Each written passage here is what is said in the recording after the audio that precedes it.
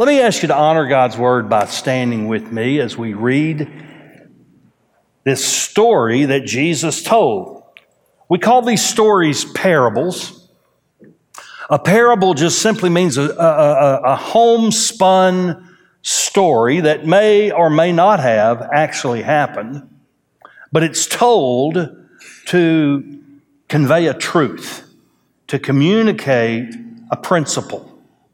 As in this case, it's to respond to a question. Jesus said in verse 1 of chapter 20, "For the kingdom of heaven is like a landowner who went out early in the morning to hire laborers for his vineyard. When he had agreed upon with the laborers for a denarius for the day, he sent them out into his vineyard. And he went out about the third hour and saw others standing idly in the marketplace. And to those he said, 'You also go into the vineyard, and whatever's right, I'll give it to you.' So they went. Again, he went out about the 6th hour and the 9th hour and did the same thing. And about the 11th hour, he went out and found others standing around. And he said to them, 'Why have you been standing here idle all day long?' Well, they said to him, 'Because no one hired us.' He said to them, 'You go into the vineyard too.' And when evening time came, the owner of the vineyard said to his foreman, 'Call the laborers and pay them their wages, beginning with the last group to the first.' When those hired heard about the 11th hour came, each one received a denarius. Denarius was equivalent to about 1 day's wage in Jesus' day. And when those hired first came, they thought they'd get more. But each of them also received a denarius. When they received it, they grumbled at the landowner, saying, 'These last men have worked only 1 hour, and you've made them equal to us, who have borne the burden and the scorching heat of the day.' But he answered and said to one of them, 'Friend, I'm doing you no wrong. Did you not agree with me for a denarius? Take what's yours and go. But if I wish to give to this man the same as to you, what is that to you? Is it not lawful for me to do what I wish with what is my own? Or is your eye envious because I'm generous?' So the last shall be first, and the first shall be last." God bless the reading of his word. Thank you. Please be seated. Jesus was the master storyteller. He could communicate a truth that would pierce to the heart of his hearers faster than a streak of lightning by telling a story.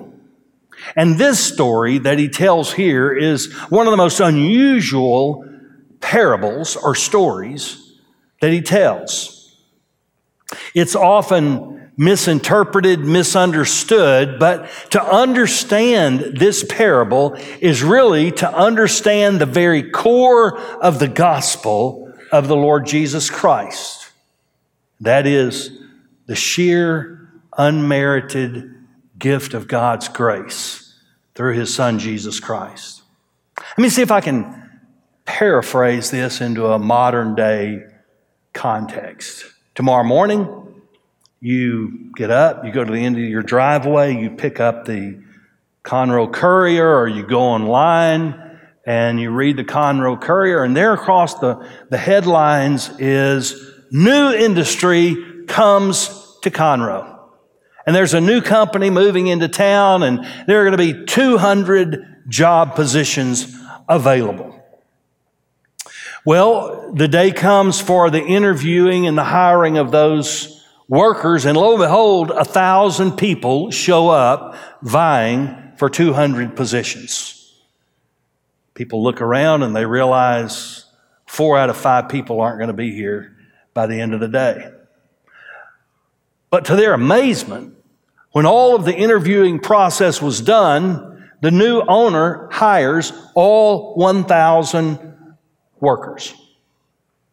The work week gets started, the business gets started, and when it does, some of the workers decide they're going to be there right at 8 o'clock on time, But some don't come in till 9.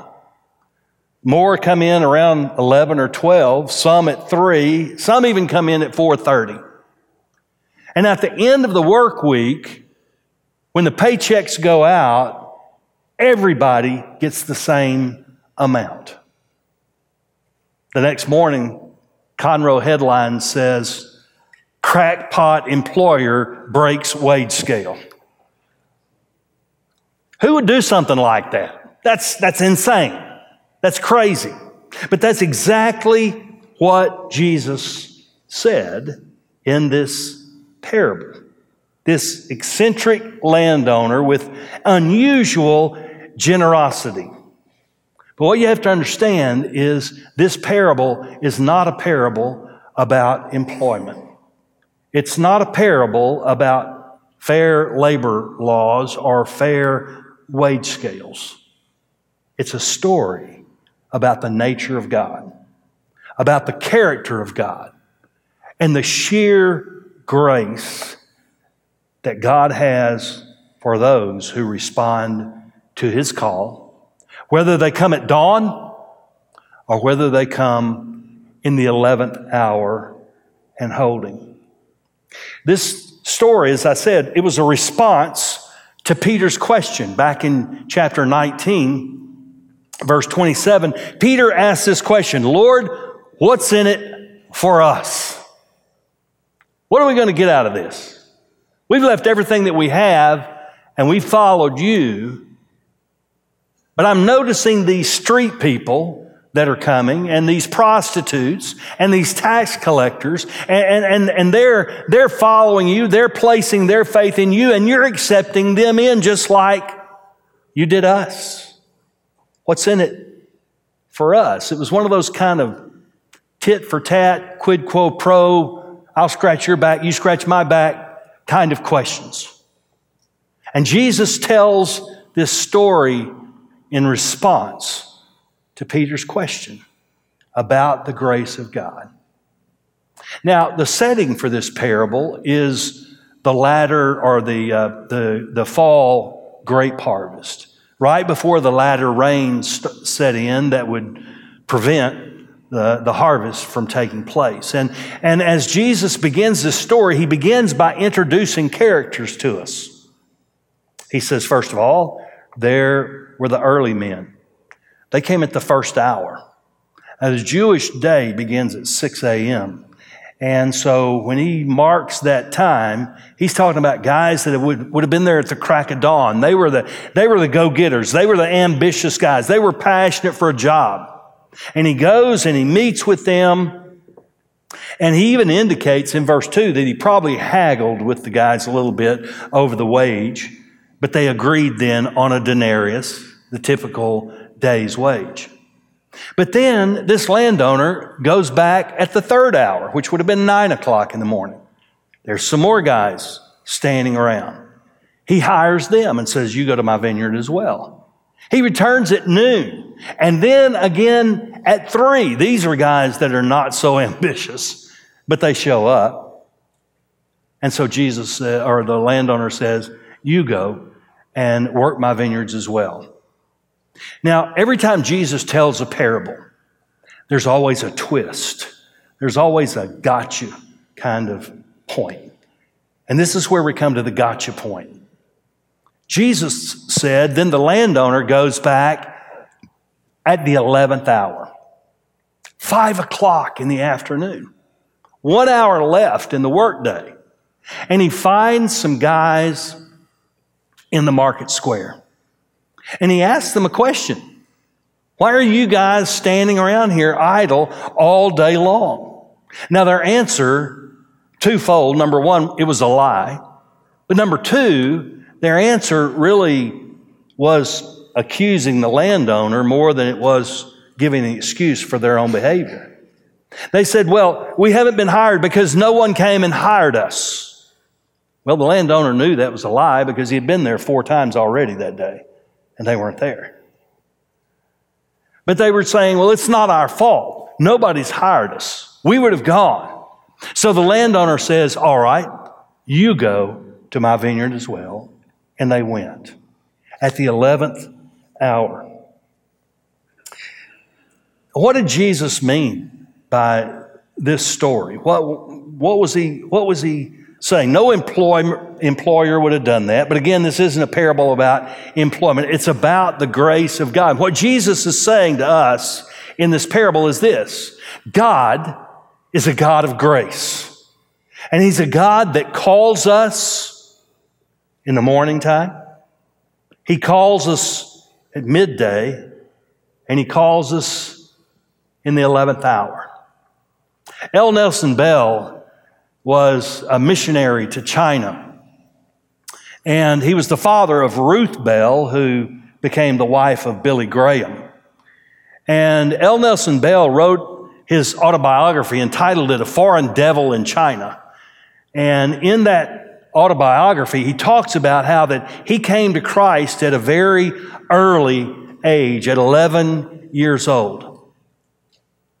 God calls in the morning, in the early time. I was raised in Groves, Texas. If some of you know where Groves is, about 90 miles east of here, over in the Beaumont, Port Arthur area.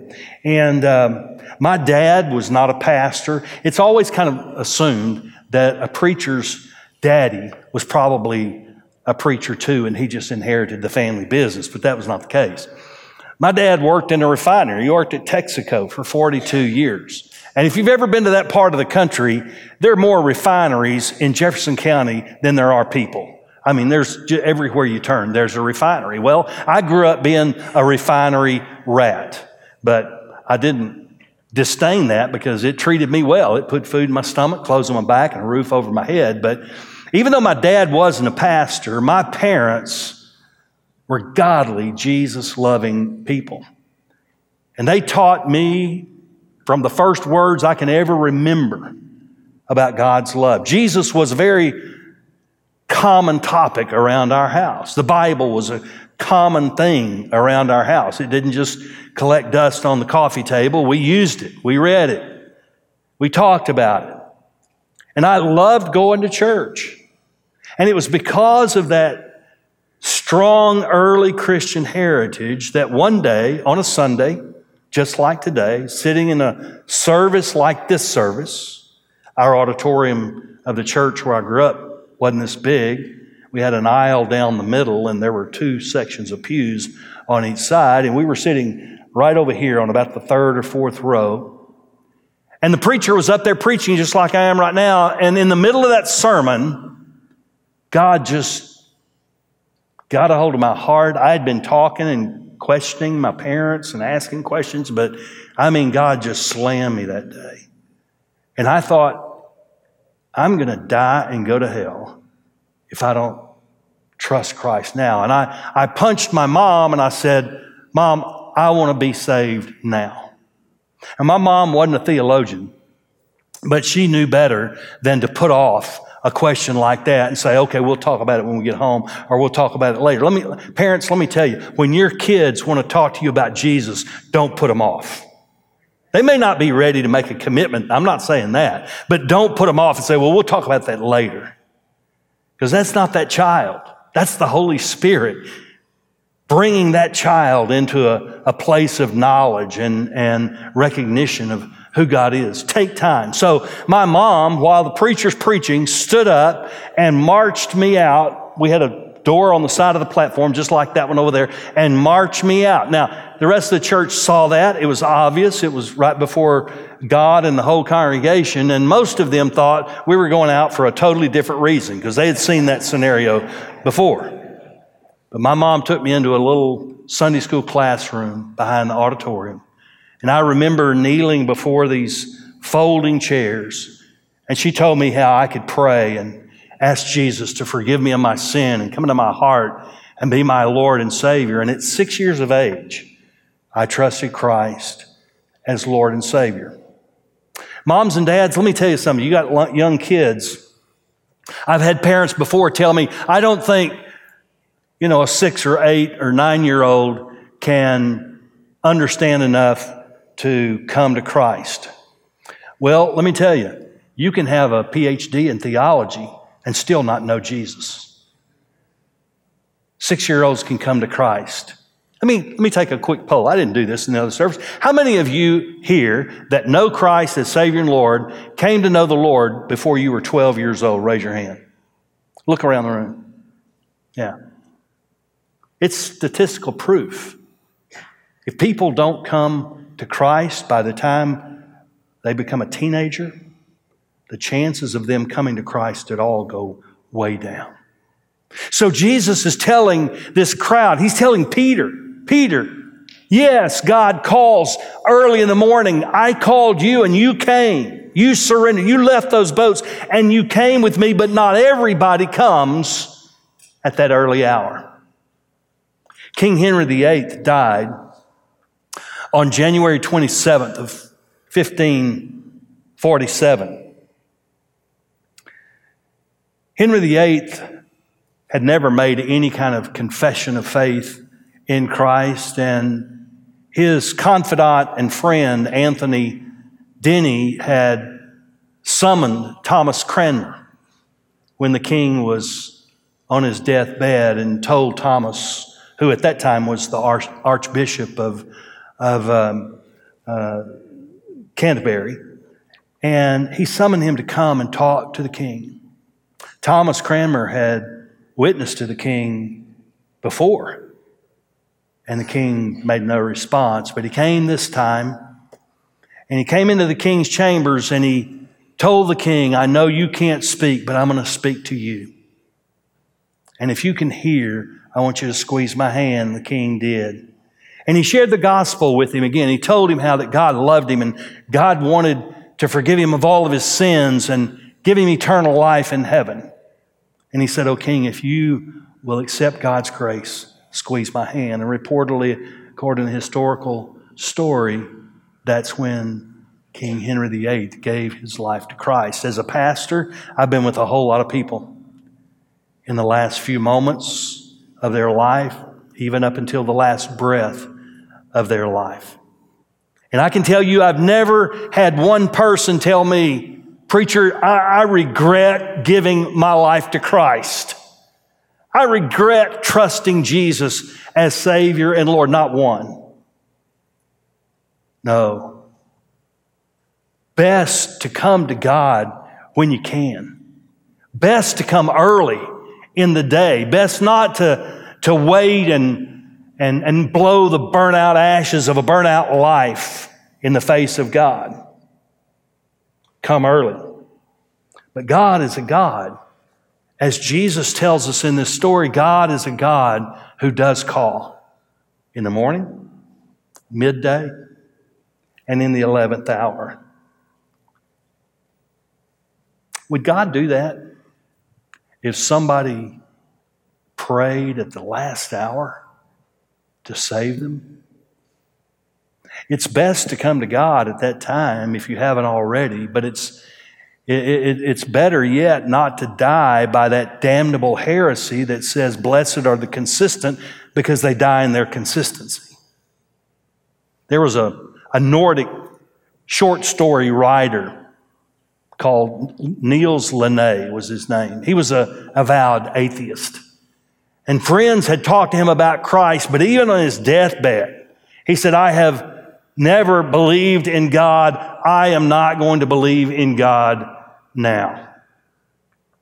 At his funeral, one of his friends got up and in a eulogy praised Linné for being consistent in his spiritual beliefs. Oh, come to God. Trust in Him when you can. We're not guaranteed tomorrow or the next day or a little later, even today. We're guaranteed right now. The Apostle Paul says now is the acceptable time of salvation. It's the only time we have. It's the only time we have. And we may not hear, even if we live to be 100, we may not hear God's voice calling us again. There's no guarantee that He'll call again or that we'll be able to hear. Meanwhile, back at the vineyard, it's payday. And the owner of the vineyard tells his foreman, call the men in and give them their wage. But then he tells them something very strange. He said, tell those who were last to get in line first. In other words, tell those 11th hour guys to get in the line first. Pay them first. And so he lines them all up. Here's the guys that came in at the 11th hour at the first of the line. The guys that came in the first hour are at the back of the line. And he starts paying them, and he pays the guys that came at the 11th hour who were expecting maybe just a quarter of a denarius, maybe a half. But he pays them a full day's wage. He pays them a whole day's denarius, a full denarius. Well, other guys are watching. Those guys who came at the third hour, those guys that were there at the first hour, they're watching and they're thinking, well, this crackpot, when we get up there, he may give us 3 or 4 or 5 or 6 denarii. But when they get there, he pays them 1, just like he did the guys who came at the 11th hour. Well, Jesus said when that happened, they began to grumble against the landowner in verse 11. It said he grumbled against the land. Then that word grumble is a funny word. For those English teachers out here in the audience, the grumble is an onomatopoeia. It's a word that sounds like what it sounds like.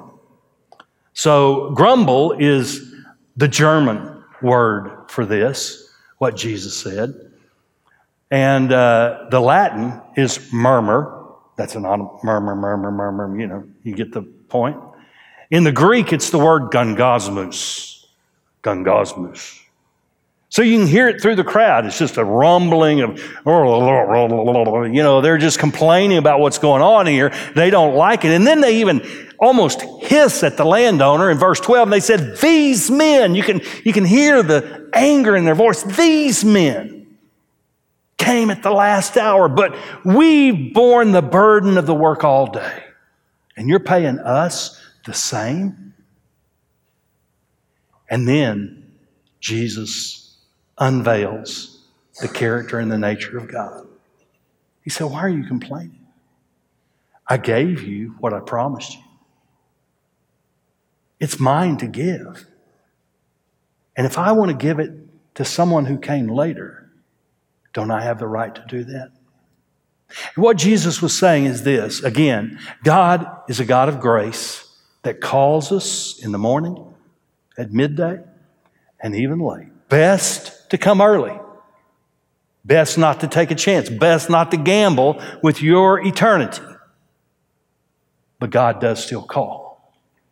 And when we respond, He gives grace. He'll give that to you. I don't know where you are spiritually. You may have just come today because a friend invited you. You may not really be sure what your relationship is with God. But I promise you this, that God is a God who gives to everyone the same grace. Whether they be people that we would think, well, they don't deserve eternal life. They don't deserve heaven. God gives the same grace. I will never forget, it's been probably 28 years ago. It was before I came to West Conroe.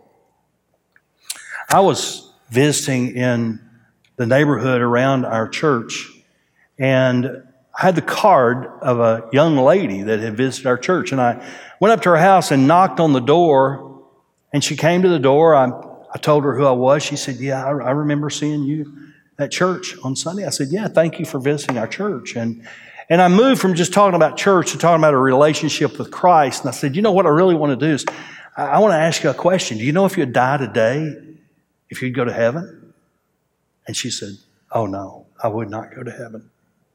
And I said, would you mind if I share with you what the Bible says that God wants us to do so we can go to heaven? She said, no. And so I shared the gospel with her. And when I got through, I said, is there any reason that you couldn't make this decision today? You wouldn't give your life to Jesus? And this young lady, she was in her early 20s. She looked right at me and she said, God would never forgive me for the things I've done. And I said, well, I've got good news for you. I said, God's grace is greater than your sin, and He will forgive you. And she said, oh no, God could never forgive me. And I finally had to walk away from that house with that young lady convinced her sin was greater than God's grace, and He couldn't possibly forgive her. Let me tell you, don't you believe that? That's a lie from hell. Satan wants you to believe that. God is a God of unusual generosity.